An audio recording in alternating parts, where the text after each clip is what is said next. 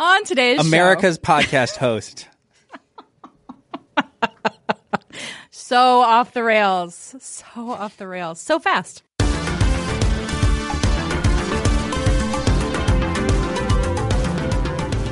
Hey there, welcome to Hot Takedown, the show where the hot takes of the sports world meet the numbers that prove them right or tear them down. Today is January 7th, 2020, and I'm Sarah Ziegler, the sports editor here at 538.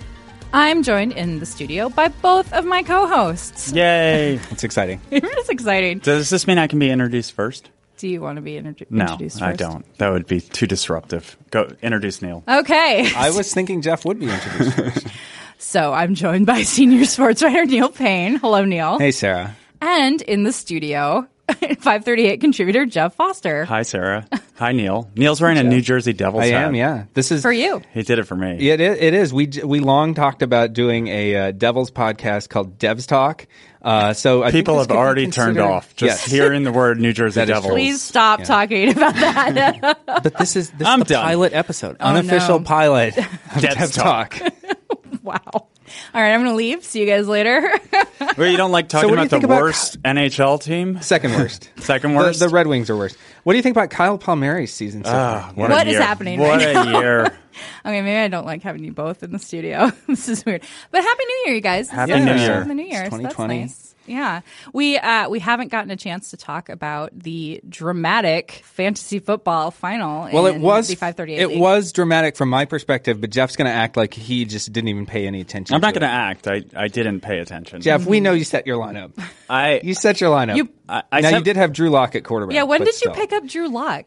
That would have been what pretty kind late. of we've been talking about this league all year. What kind of league is this where the team with Drew Lock and Gardner Minshew goes to the finals? It's a 16-team league where we're all scraping the bottom of the barrel. Don't diminish my championship, Jeff. Some of us didn't even make the playoffs. So That's true. Oof. Yeah, 16 to make the finals of a 16. We should be proud of ourselves. It's right? kind of amazing that it was both of you too. I know. It was an all hot takedown final. And here I was thinking that it was because we were the ones that cared the most. But now I realize that Jeff. No, it turns out only you cared, Neil. Only I and cared, you won. and I won. Well, that's good. It's good. Is it good though? Is Is it good? Won. That's so sad because I even had the championship banner printed up. I was going to put it in at my desk, and now it's not even legitimate. You know. You're still going to put it up at your desk. I'll have like a ring ceremony next season. Before season, first game of next season. It's pretty clear to me that next season we need stakes. We need to have a prize of some kind. That was our mistake here. The pride of analyzing our results on the show every week wasn't enough. We should make it public so that people can shame us. That's true. That would be Or fun. what about a trophy? There's a trophy right there in the studio. Yeah. We can't get a trophy? Sure, we can get a trophy. Sure. You could Yes. have. I want something. Okay.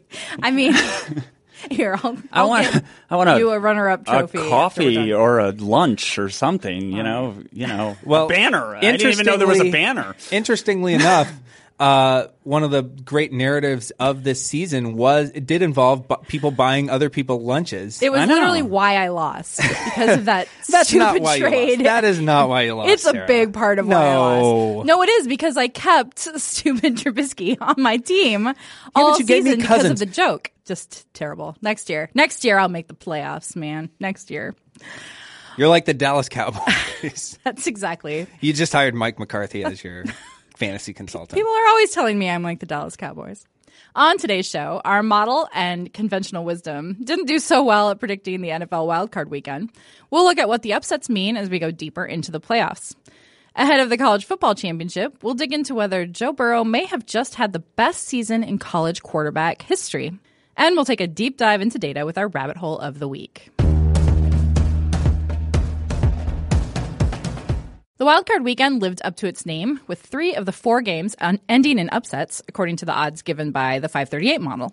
The Tennessee Titans took out the defending champion New England Patriots, the Seattle Seahawks upended the Philadelphia Eagles, and the Minnesota Vikings pulled off the biggest upset of the weekend, according to our model, when they beat the New Orleans Saints. Here's Vikings tight end Kyle Rudolph, who got the game-winning touchdown, on SportsCenter after the game. I was just so proud of our guys that fought. No one gave us a chance, and rightfully so. Since the Vikings' victory was our biggest upset, let's start there. Did we miss something going into the game, Neil? Or is Rudolph right that we should not have given them much of a chance? Yeah, I like whenever you say that no one believed in us, and then you add rightfully so at the end of it. I found that to be a little different than usual.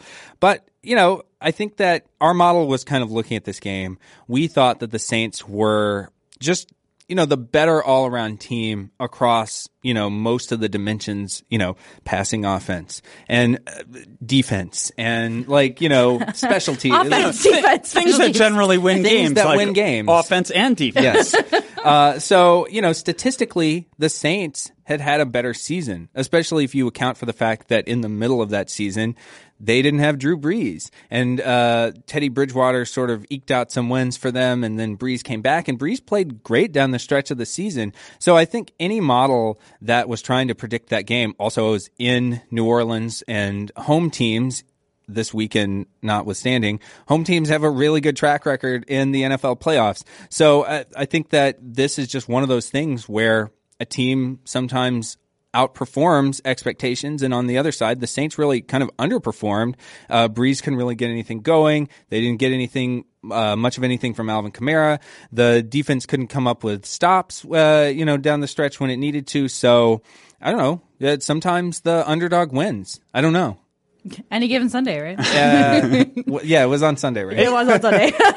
There were games on Saturday, so I had to think about it for a second. Is it possible, though, that with Adam Thielen back and with Dalvin Cook, that this is just a way better offense and a dangerous team to play? I mean, when early in the year, they looked a little bit like this. I remember a couple of those games. They looked like they're just going to pound the ball at you and have these two great receivers on the outside posing a looming threat, and Cousins can get what he wants whenever he chooses to pass.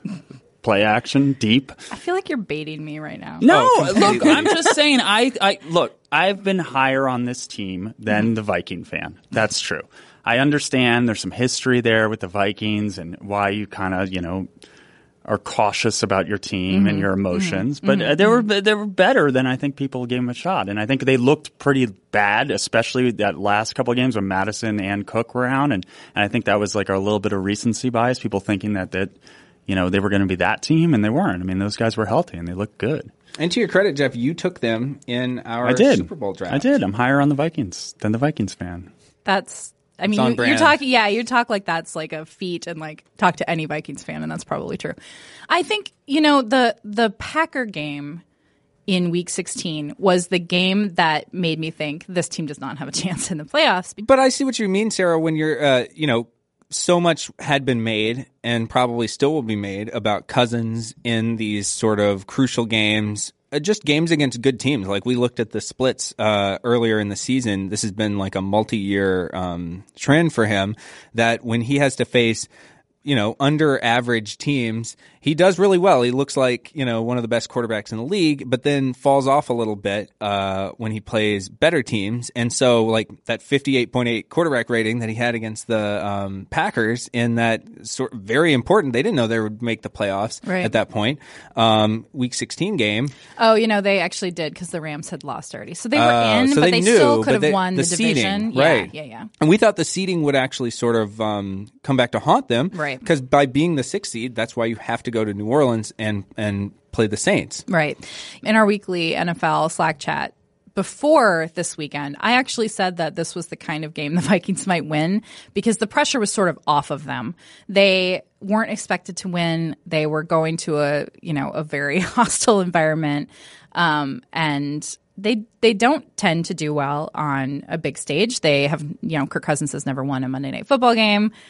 Well, so do you think that there's anything to that, though? Is there any kind of, a stat head, shouldn't we dismiss the notion? And aren't those watered down by a lot of bad Redskin teams he was on those games? That's his career numbers, right? I mean, he also hasn't won one for the Vikings. Well, yeah, sure. There were two. But that's only 2 seasons. Yeah, I mean, you're right, Neil, that this is kind of, this isn't quantifiable, and so I should probably let go of it. But well, it is quantifiable in the sense that he did have that split. The thing that's maybe not quantifiable is how much persistence does that split have, or predictiveness. Right, and how you do under pressure, like what does that even mean, and how can you quantify that? So, and you can redefine that as much as you want sure. to sort of fit whatever Yeah. narrative you want. Yeah. And Kyle Rudolph can sort of spin it in the opposite direction. Right, yeah. I am thrilled that they won. It was a super fun game. I didn't think they were going to win until like well after it was over. I mean, I really did think the last play would probably be overturned. So let's talk about that. That would have been terrible.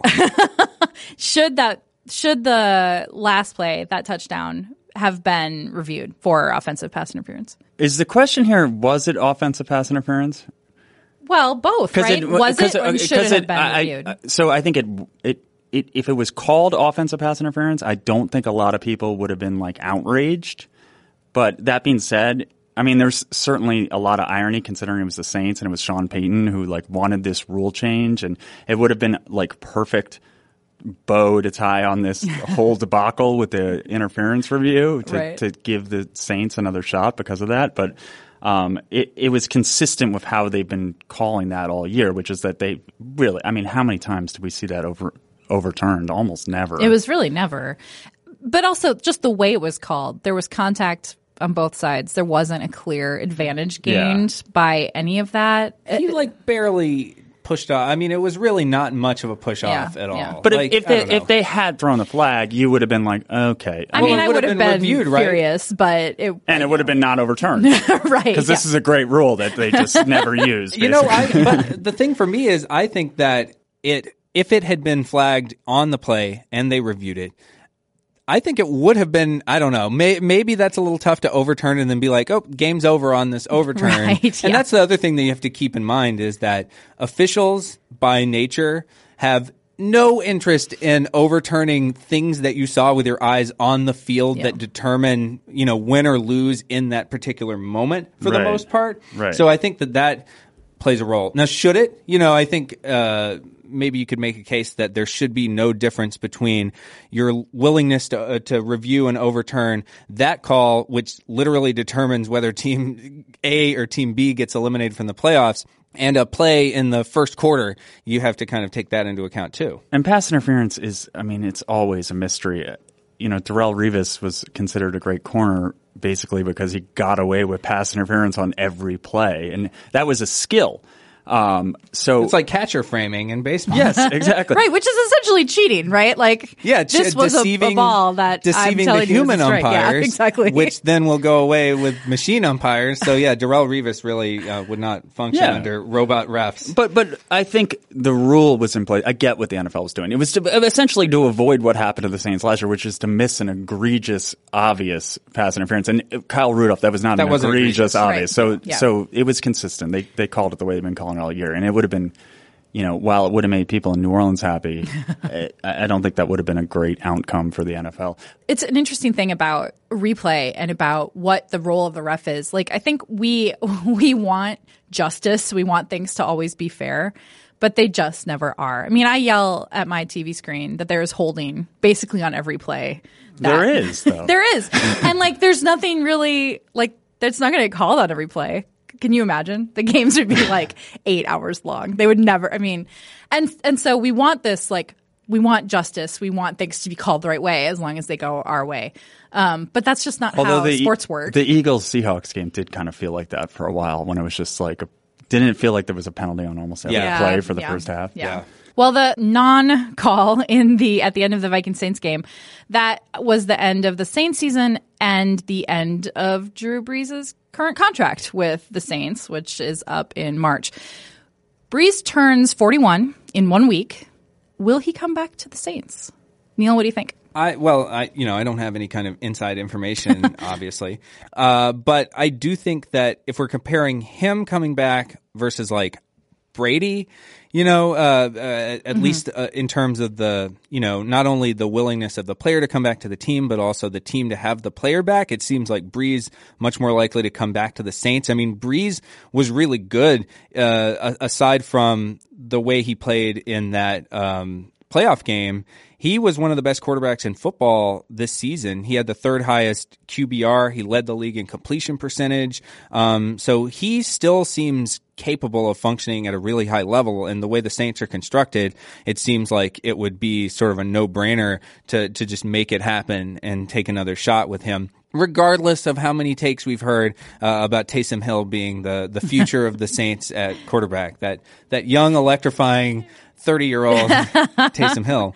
I thought the point was made in our Slack chat yesterday that if the Saints were going to move on from Breeze to go to Hill, they would have done that while Breeze was hurt. Yeah, it would have been the perfect opportunity. Yeah. And Hill didn't even start a single game. Teddy during that Bridgewater. stretch. The dilemma they have is that they can't, because Bridgewater's up too. He was a 1-year deal. They can't really keep both of them. I mean, Bridgewater showed enough that another team will give him a contract. So I don't think they can afford to keep both of them. So they will have to make a decision. The decision is keeping Bridgewater over Breeze wouldn't make much sense. Right.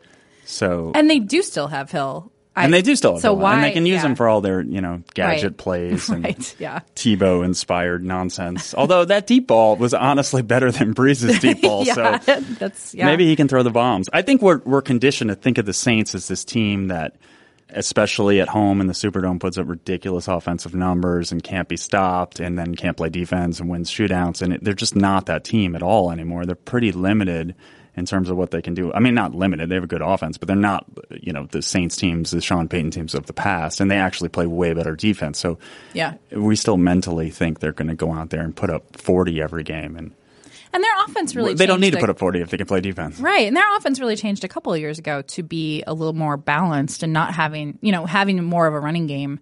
And Kamara, he didn't have a good game. But they didn't really, I felt like they didn't use him enough, to be honest. Yeah. And Kamara has looked really bad since coming back from injury. But the last couple of weeks, he looked a little bit more like the Kamara who kind of owned the league for a couple of years. So I was surprised they didn't use him as much as they did. Yeah, there was lots of Latavius Murray in that game.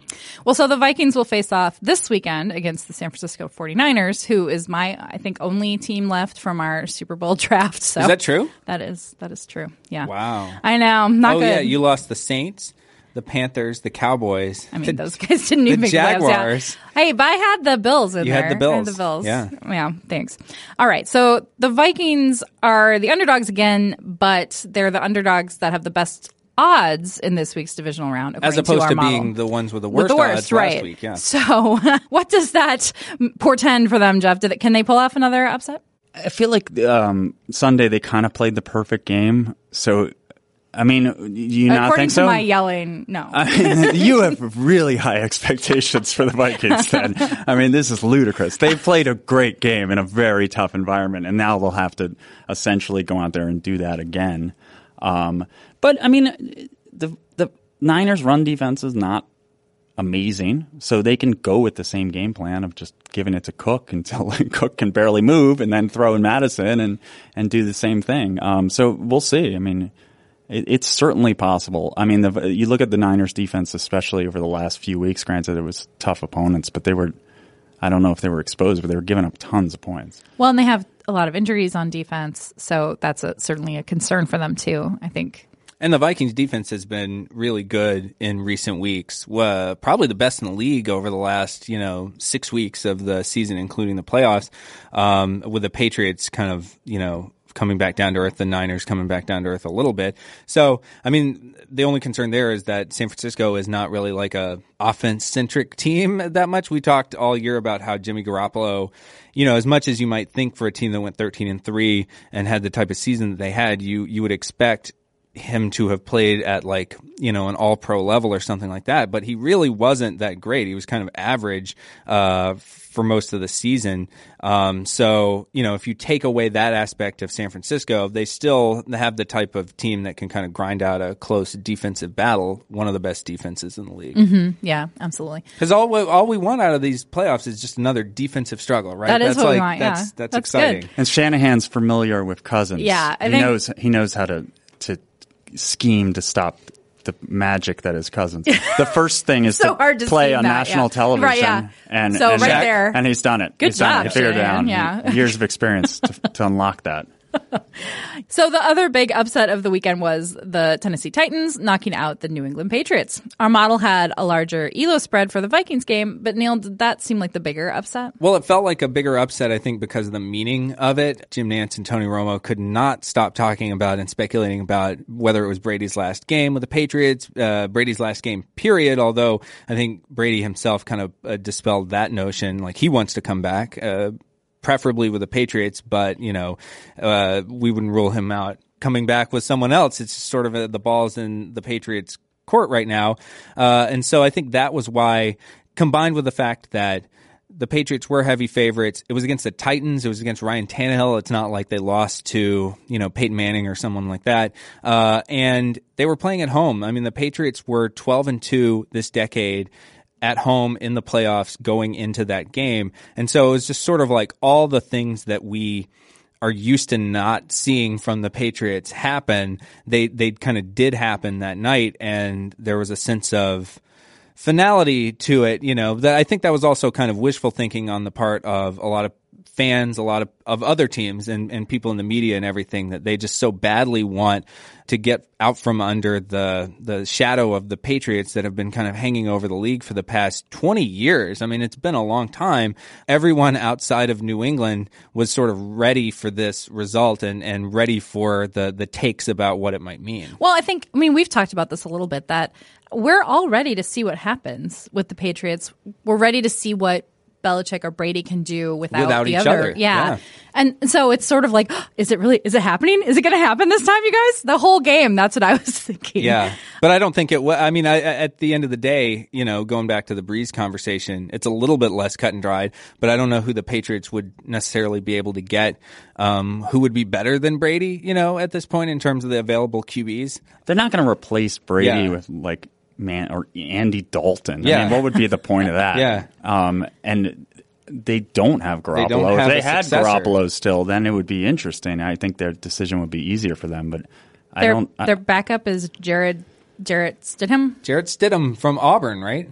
They don't even have Jacoby Brissett. If they had Jacoby Brissett still, then it would be more interesting. But I don't know what choices they have, to be honest. I mean, it doesn't feel like Belichick's going to want to break in a rookie quarterback taken in the late first round. And do you think this will be almost like the 2015 Broncos? I mean, they have a great defense, and it's just really do they have a great defense? Well, or did they just play the Dolphins and the Jets a lot? They did in the beginning of this. Dolphins! They didn't even beat the Dolphins. Yeah. When they needed to. I mean, why were we even surprised? They lost to the Dolphins at home and their defense a week prior. Was the reason why. I wasn't surprised I called that game, by the way. I mean, I think so. Brady's going to be 43, and he is coming off a not great season. Does that change the calculus for the Patriots? Would they rather? I don't know. But start over? Again, I know everyone says this about this Patriot team, but who was he throwing? I mean, there's just clear lack of weapons in the post-Gronk era. But he has made do with that type of thing he's throwing before, to Mohamed right? Sanu and Mohamed Sanu was a good receiver. He was a third receiver on his team, essentially. I mean, he wasn't sure, but he wasn't the guy. He wasn't the guy for the Patriots either. Edelman still was. Yeah, Julian Edelman still had 1,100 yards. It wasn't like a Carson Wentz throwing. Nobody had over 500 yards or whatever that stat was with the Eagles. I mean, it was a weird receiving core, but they've had. I mean, that's been sort of a story for the Pats. Especially after that Welker Moss, I mean, they had Gronk. Gronk is the whole time. Is that the question here? Everything goes back to Gronk. Yeah, it's not who's better, Brady or Belichick. It's actually no Gronk. I think they've won a Super Bowl with Gronk on the sidelines, or maybe even two.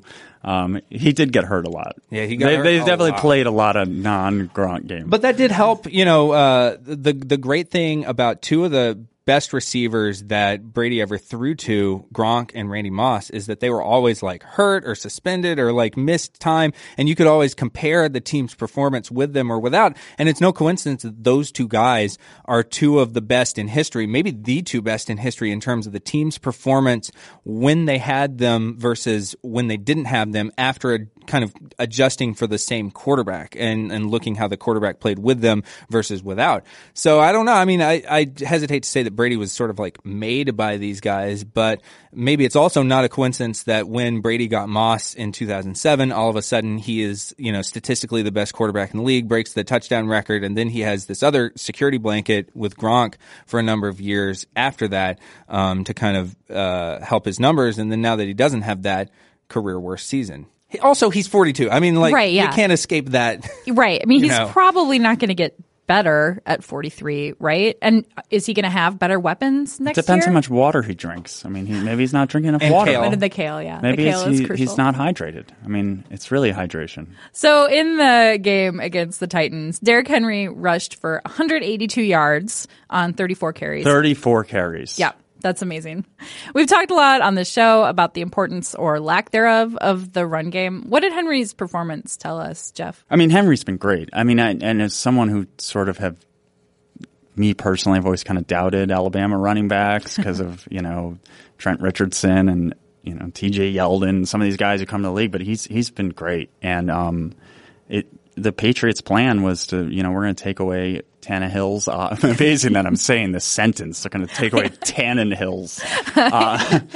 What is happening? And essentially bait Tennessee to run the ball every play. And Tennessee was like, yeah, we'll run the ball every play, and it's going to work. I don't think that's going to work against Baltimore. I think Tannehill's going to actually have to, get his jersey dirty in this one. Although I will say that according to expected points added, just to put on my nerd hat here, the Ravens had a below-average rushing defense after adjusting for strength of opponents during the year. They had a great pass defense, which is similar to the Patriots. The Patriots were actually a better run defense team and also a better pass defense during the year. So I don't know. Maybe that same playbook, which was just, the Patriots love to basically get out ahead, force teams to pass against them, and then use guys like Stephon Gilmore to just be aggressive and jump routes, get interceptions, win that turnover battle. And the Titans never let them play that game plan. And the Ravens, I don't know, maybe you could do a little bit of that also against the Ravens defense. The problem is that the Ravens are a much better offensive team, exactly. And you're not going to be able to kind of, keep up. Yeah. And also, they haven't seen Lamar Jackson yet. And a lot of what, the narrative of the Ravens in the playoff was this second time around, or in some cases, maybe the third time around. Right, what the Chargers did to them last year. Will they be able to adjust? Because he does seem to really flummox teams the first time they play some. Well, right, and they're 13-point underdogs by our model, which is a lot. I think that's in line with a lot. I think that's in line with Vegas, though. Vegas too. Opened at 10, I believe. Yeah. So, I mean, that's a lot of points, but warranted based on what the Ravens have done this season, right? Well, that's another thing that's really interesting that I guess we'll get our first taste of sort of stress testing is how much of a favorite Baltimore is, because I don't think a lot of people are giving them enough credit or talking about it enough. Our model gives them a 48% chance of winning the Super Bowl. I mean, the Patriots would have that sometimes, at this stage of the playoffs, but that's a really heavy favorite. The next highest team in the model is Kansas City at 17%. So it's weird to say that. It was less weird to say that about the Patriots because they had done it so many times before, kind of proven team to win championships. The Ravens basically just are sort of this out of nowhere. Yes, they made the playoffs last year, but Jackson was nowhere near as good as he's been this year. This year he's basically the MVP of the league. They went 14-2. Should we be skeptical still, or more skeptical of a team like Baltimore that doesn't have that track record of doing it in the past than we would be if it said Patriots at the top and with that 48% number, do you think? I think we would be more skeptical. I'm not sure we should be. I mean, just based on what the Ravens have done this year, that seems right. I mean, I think a lot of people see them as the favorite. Maybe not as overwhelming as we do, but I mean, they're deep too. I mean, look what they did against the Steelers. Needed to win that game, and they were playing their backups, and they were dominating. I really want to see a Ravens-Chiefs AFC title game. That seems really fun. It also seems really likely. Yeah, absolutely. I'm looking at our model right now and seeing Minnesota standing there at 5% Super Bowl odds. What are the Texans at? Like 1%? 1%. Yep. There's 8 teams left. That's amazing. I mean, I will say, just to speak up for the Texans, I do have them in our Super Bowl draft. Wow. So really pulling for Deshaun Watson magic. So the last upset of the weekend, according to our model, featured the Seattle Seahawks beating the injury-laden Eagles. Our ELO spread of 5.5 for the Eagles was a bit bolder than the betting lines, which saw the two teams more evenly matched. Well, I think Seattle was favored at close. Yeah. The Seahawks went into the game with a stronger regular season record. So, Neil, what made them underdogs in this game? Well, I think what the model was looking at going into that particular game was that, A, the Seahawks have been an extremely underwhelming team for the number of games that they've won. They have the point differential of probably like an 8-8 team, and they won 11 games during the regular season because they had this historically great record in close games, which, as nerd types like me will point out again and again, it's the second time you've called yourself a nerd in this. I know. Well, today. I got to reestablish my Your nerd credentials cred. coming back. It's just been so long since we've been in the studio with Hot Takedown.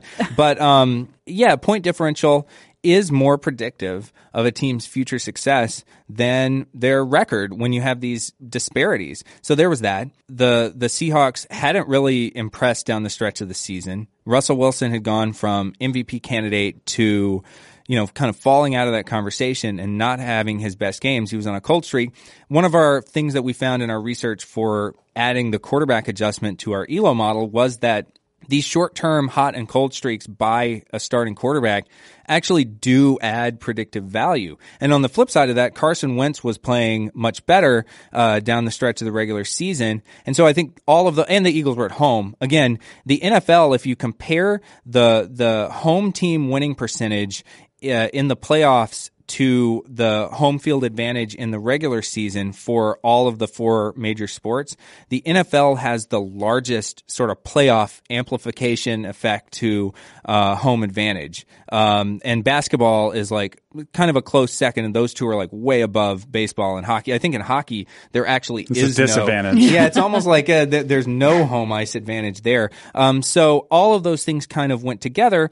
Unfortunately for the Eagles, Carson Wentz got knocked out of that game pretty early on. Yeah, Elo did not foresee Josh McCown playing all of that game. Yes, Who McCown. did fine, by the He way. did an admirable job. So many 40-years in the playoffs that weekend. Yeah, I mean, Josh McCown, I don't know if Drew Brees is going off coaching his son's high school team or something in the, every other week or something. The McCown edge. Is. So, and that to me was just like, it's so striking that under those circumstances, you would expect, okay, this is the game where the Seahawks will finally blow out a team. And they still, the Eagles had two chances in the last 5 minutes of that game to potentially tie the game inside the Seahawks 20. They would have needed an extra point. But with Josh McCown hobbling around on one leg, like, come on, guys, blow out a team that is way overmatched for once. Didn't you kind of want to see Greg Ward have to play quarterback? Who was a quarterback at like Houston? It was going to come down to that. And was not a bad quarterback at Houston, if memory serves. I mean, it would have been interesting. Well, so what are the Seahawks' chances against the Packers this weekend? The problem with the Seahawks is that right now, without Carson, who's great, and Penny, who was a very high draft pick, they just have no running game whatsoever, and they're really one-dimensional. Marshawn Lynch. Marshawn Lynch, okay. I love this story. I'm happy he scored a touchdown. He'll be good in the goal line situations, but if they run the ball. It was really just completely in Wilson's hands, and I think eventually that's going to catch up to you. I mean, DK Metcalf emerging right now as this what looks like a completely dominant receiving threat is a good thing. Especially with Lockett out there also. So and Wilson obviously in a broken play out of the pocket is really dangerous, and it easily could have been an MVP in another non-Lamar Jackson year. But that's still a challenge because anytime your team is completely one-dimensional, it gives a kind of easy scheme, I think, for a Packers defense, which is much better. But we should not necessarily great. I don't think anyone knows how good this Packer team is. Well, I was going to say the Packers are another team. We can rag on the Seahawks for their point differential disparity against their record. I mean, the Packers, if you look at their points scored and allowed, they should have won 9.7 games, and they went 13-3. So these are the two teams that sort of most defied expectations in terms of, not having a very overwhelming point differential, but still having a great record. And so I think it's fair to kind of question the Packers too. I mean, they're playing at home. That's probably the biggest thing that's driving the prediction in the game, because our model has Green Bay at 74% to win. But I mean, Aaron Rodgers did not have a vintage Aaron Rodgers season either, and really has not been sort of the guy that we think of as Aaron Rodgers in a while now. So, I think there are things to sort of criticize about both teams, which you could have also said about the Eagles. It's kind of interesting that Philly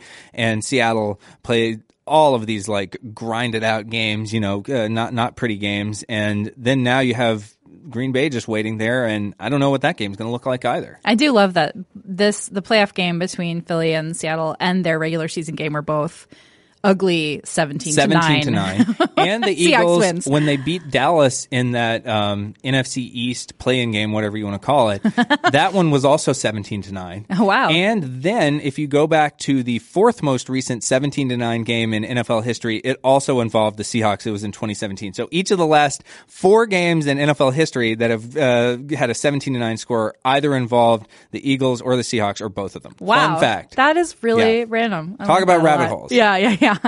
Well, so the only game in which the favorite actually won saw the Houston Texans eking out an overtime victory against the Buffalo Bills. That game was wild. It just was amazing. It was such a nice start to the wild card weekend to get just such chaos there. The Texans head into the next round as underdogs against the Kansas City Chiefs. Is there any potential for an upset there? To me, this one seems like the big. I mean, I say this now, and the Texans are definitely winning. But this is the one I feel most confident in is KC winning this game because I don't think Houston should be there. I don't know what happened. With Buffalo, Josh Allen happened. But then he was also kind of good. I mean, sometimes he was really good to start. The first half, he was just out of control. Yeah, it was just like I wanted to just someone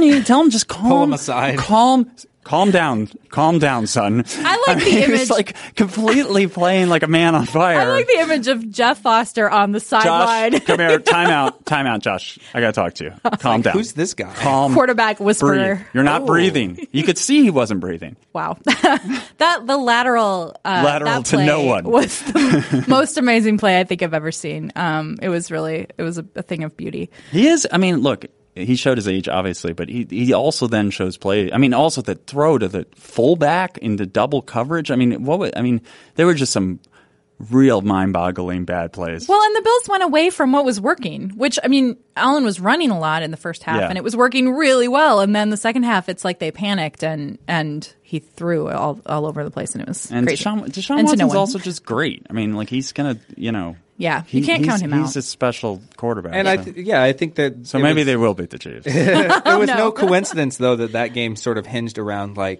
quarterback A playing poorly while quarterback B played well, and then it flipped because those were two of the most inconsistent quarterbacks in the league, I think. Guys that...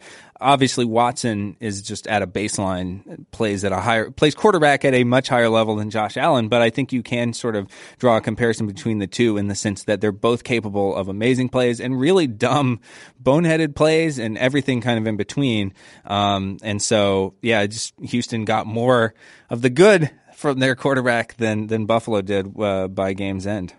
Well, I hope that the divisional round is as entertaining as the wild card round was. It was so much fun to watch. At every game, it was the first time since 1991 that all 4 wild card games ended within one score, which is kind of crazy. You don't see that. You just don't see that very often when all of the games are really good. Yeah, and the underdog and or the road team won the majority of the games, which is a little bit, I don't know, it's kind of a letdown in the sense that now it's created all of these sort of lopsided second round games, but at the same time, more upset potential. Yeah, come on, underdogs, show up.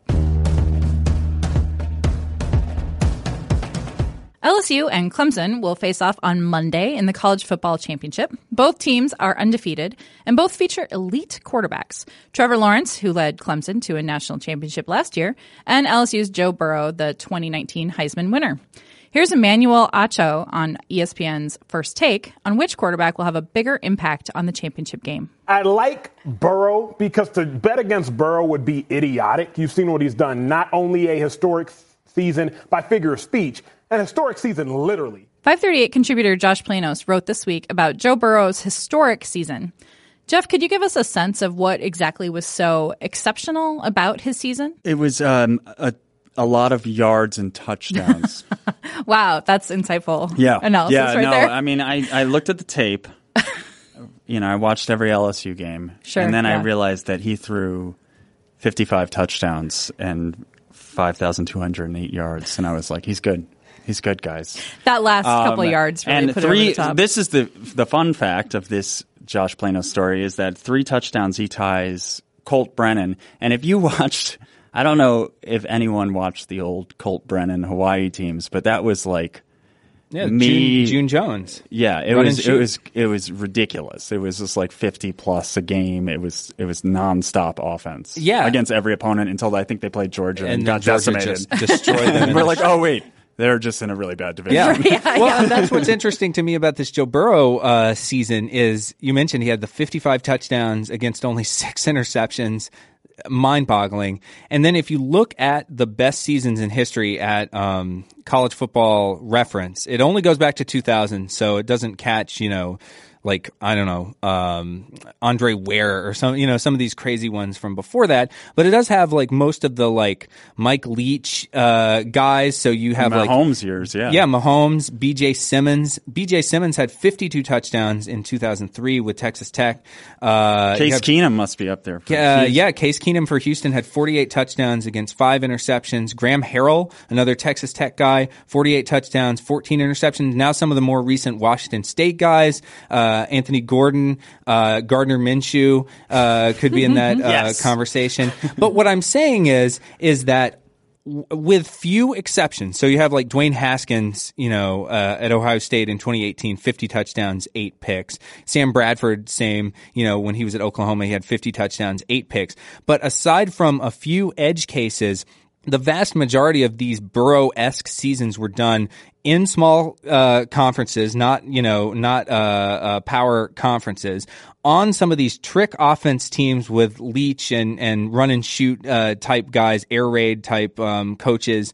And then you have Joe Burrow doing it for LSU in the SEC, facing this like gauntlet of defenses, and he throws 55 touchdowns. It's incredible. He has taken the numbers that you would expect from these like video game trick offenses where you can just easily write it off and be like, it's a product of the system, and he's done it under these really, really difficult circumstances. And also, a lot of those, those Washington State or Texas Tech teams had horrible defenses and were, giving up touchdowns on every series. So they kind of had to throw nonstop. You would think LSU would be dominating, controlling games, and you wouldn't get as many opportunities to put up these numbers, which makes it more remarkable. What's interesting to me is what a leap that Joe Burrow took from 2018 to 2019.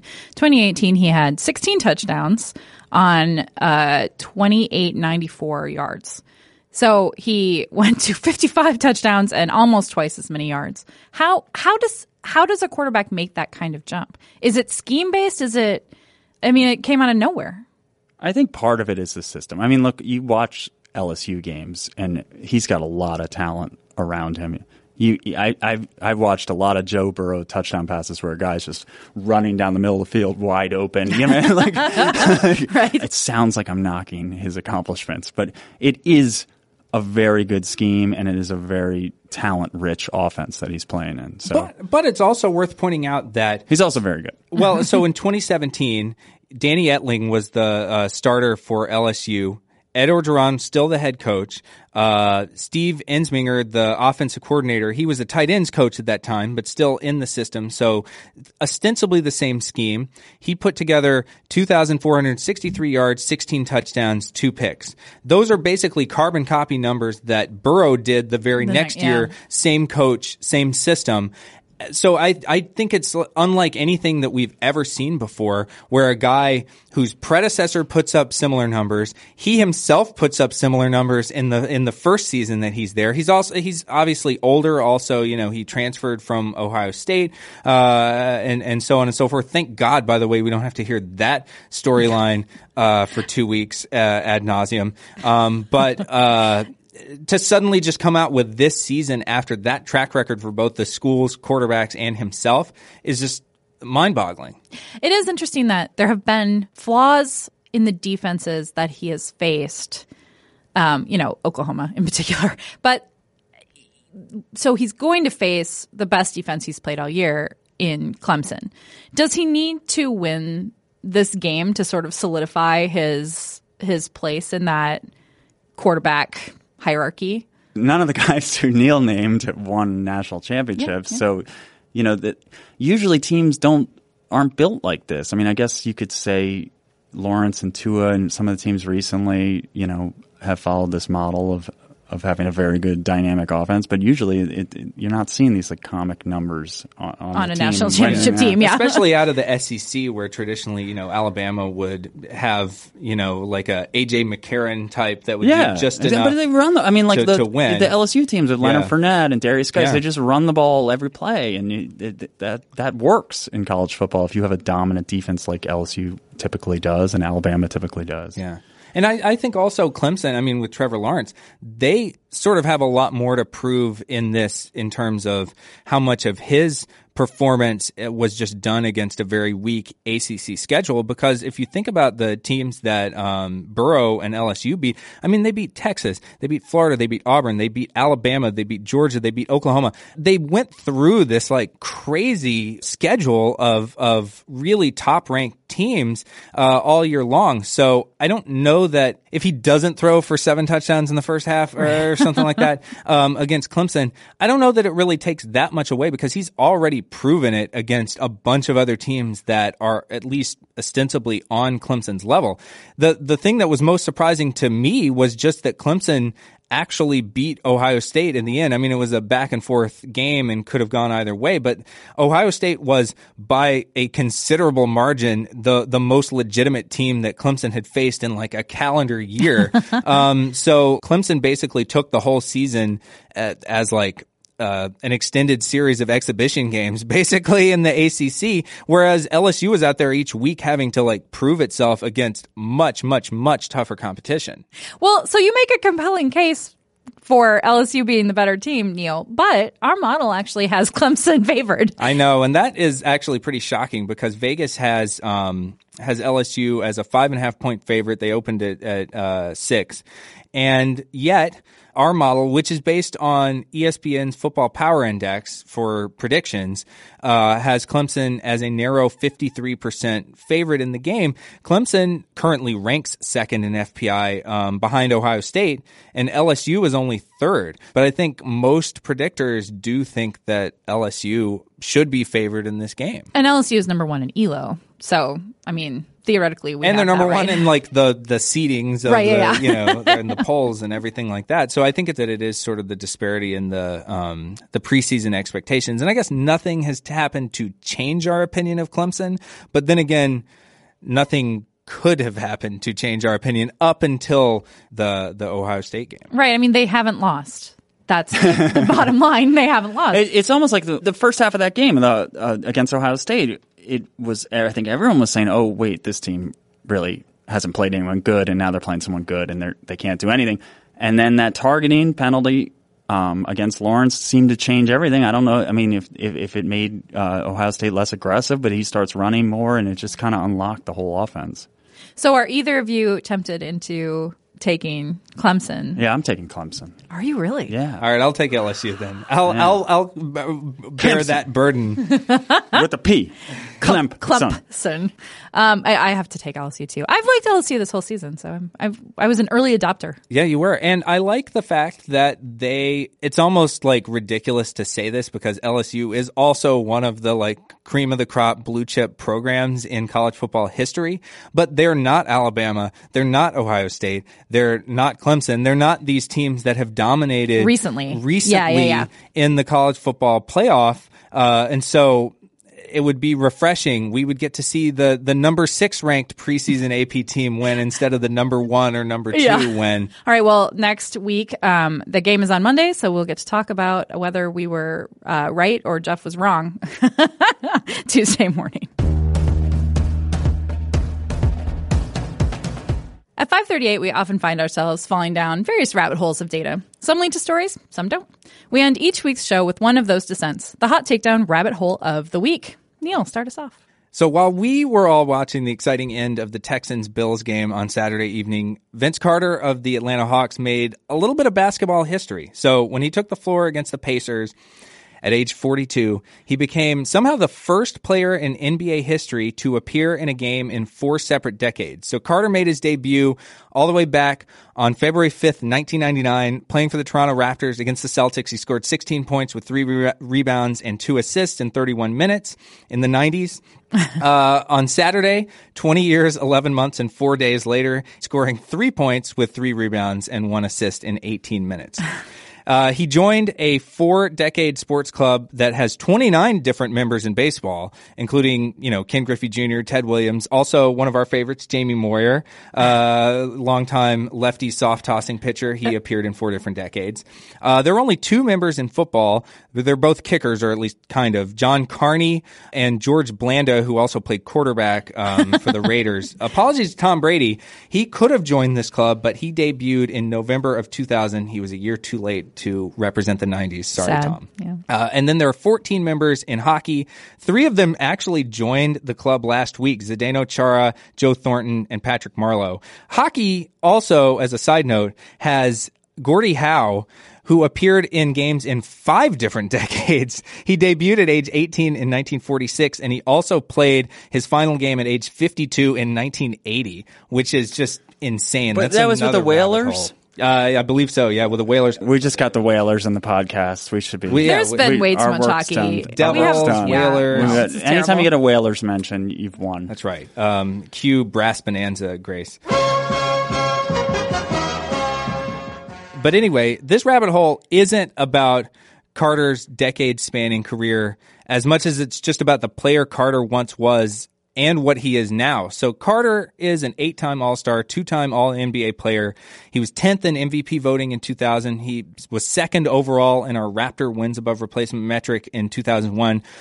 According to basketballreference.com, Carter has a 95% chance of making the Hall of Fame. I think that might be underselling his chances. He also gave us the best dunk contest performance ever in February of 2000. So we're talking about a legitimately all-time great NBA player. And when a player like that tends to get older, they kind of tend to keep playing with a style that they played with at their peak, but just at a lower level. So the guys that can adapt to their reduced skills are the ones that manage to hang on the longest. But basically, one of these great players' career usually ends after a few seasons when they try to do what they've always done and it just becomes clear that it doesn't work anymore. They can't do it, or they don't have the endurance or durability to kind of do it over the grind of a full season anymore. So I think back to Peyton Manning in 2015. He got benched in favor of Brock Osweiler before coming back and sort of guiding them as kind of a caretaker on that Super Bowl run. He didn't go to the bench by design. He tried to be the same Peyton that had thrown for 55 touchdowns a few years before. He just couldn't do it anymore. And also just didn't have the same arm strength, same mobility, anything like that. And when it became clear, he retired. He wasn't going to stand on the sidelines and hold the clipboard for whoever replaced him as the starter. Similar to Michael Jordan with the Wizards, he was a shadow of the player he used to be. He walked away from the game rather than hang around long enough to just be a role player at the end of the bench. That's why Carter is interesting to me, because he's different. He was a star for a long time, and it's also been a really long time since he was a star. After he left New Jersey in 2009, he's bounced around between 6 different teams: the Magic, the Suns, the Mavs, the Grizzlies, the Kings, and now the Hawks. And he hasn't been any better than 95th in Raptor WAR since 2014. He hasn't averaged more than 14 points per game since 2010, 10 years ago, and he hasn't even averaged double figures in the last 6 seasons. So right now, he logs 16 minutes a night, scores a little bit over 5 points per game, and that's really not what we would have ever expected a player like him to put up in a season when we were watching him in his prime. We would have figured he would have retired long before sort of hitting that level. Now, he hasn't stayed past his welcome exactly. I mean, he's still an above-average player by Raptor as recently as 2018. He carved out a niche as a wing who could do a little bit of everything, scoring, shooting, rebounding. And even now, he's a locker room mentor. He's kind of admitted that he is for younger Hawks like Trae Young and John Collins. But that's sort of what makes Carter an exception to the rule of NBA stardom, because he's been willing to sublimate his ego in a way that we've never seen a player in recent NBA history do. In fact, I even quantified this. I went back to the merger and looked for players who had qualified seasons where they played 40 games, where they had both 20 or more points per game and fewer than 10 points per game. In his career, Carter had 11 seasons with 20 or more points per game, which is tied for the 15th most of any player since 1976. But he's also had 5 seasons under 10 points per game, and he could possibly add a 6th this year if he plays just 10 more games. So that's easily the most single-digit point per game seasons by any player who had at least 10 seasons with 20 or more points per game. The only other player who's really even like that is Gary Payton, who was above 29 times but had 4 single-digit points per game seasons. So Carter is really unique in the history of basketball in the way that he's been both a true superstar and a true role player by choice in the same career. He told Kevin Arnovitz last summer that nobody is bigger than the game, and he's sort of living by that. He stayed in the game a long time. He's gone through multiple evolutions as a player, from a huge star to a secondary scorer to a role player, and now something even below that, just a mentor who doesn't really play much and seldom scores. But that's a really great formula for sticking around long enough to play in 4 different decades in pro sports. The only reason we hardly ever see it is because I don't think many stars can kind of rein in their ego enough to go through that full evolution that Carter did. And I think that's one of the things that makes Vince Carter special as a player. It's interesting. Like, you brought up the example of Peyton Manning. There's no like in between from being the starting quarterback to being the guy on the sideline. Like, there's no, like, that's the interesting thing about basketball, that you can be a role player. You can still play some and impart your wisdom to the new crop of stars or whatever. You can't really do that in the be NFL. A backup quarterback. Right, but you're not going to play. Right. Like, But you can't, Eli Manning, you know, we were talking about him earlier. He doesn't want to be a backup quarterback. It's just not worth it. Right. To sit there and hold Daniel Jones's clipboard. I mean, you know, he'll if he starts, he'll keep playing, but if he's not going to play, then there's no point in going through the training and the rigorous, you know, life of a pro athlete. And there's something for Carter that, I mean, obviously he feels like it is worth it because he has gone through all of that, you know, rigor to be able to kind of stay in the NBA, knowing that he's not really going to contribute, you know, very much. I mean, the Hawks aren't going to make the playoffs. In addition to ego, he's also willing to move. He's okay with moving. He's okay with bouncing around the country. And you saw that. Like, it reminds me a little bit of Ricky Henderson, when Ricky Henderson was just, I'll play for anybody, and I'm just going to keep playing until people stop giving me jobs. And he was playing with the Newark Bears when MLB teams weren't giving him jobs because he didn't want to stop playing baseball, which I also understand, because you're playing a game for a living and getting paid a lot. The love of the game and just not wanting to give that up? I think it takes a certain type of athlete who's willing to like put in that much work for that long. I mean, it takes a huge toll on the body and it takes a huge toll on the mind. And if certain people sort of fit that mold and are willing to, you know, put their ego in check and play in a limited capacity. And I don't think there's anything wrong with Eli Manning being like, oh, I'm not going to start, then I'm done. Yeah, I mean, that makes sense. It is a huge burden. It's you know, the toll it takes on your body, and not getting to actually play would be like, why would you go through that? Yeah, that's the reward that you're supposed to kind of get.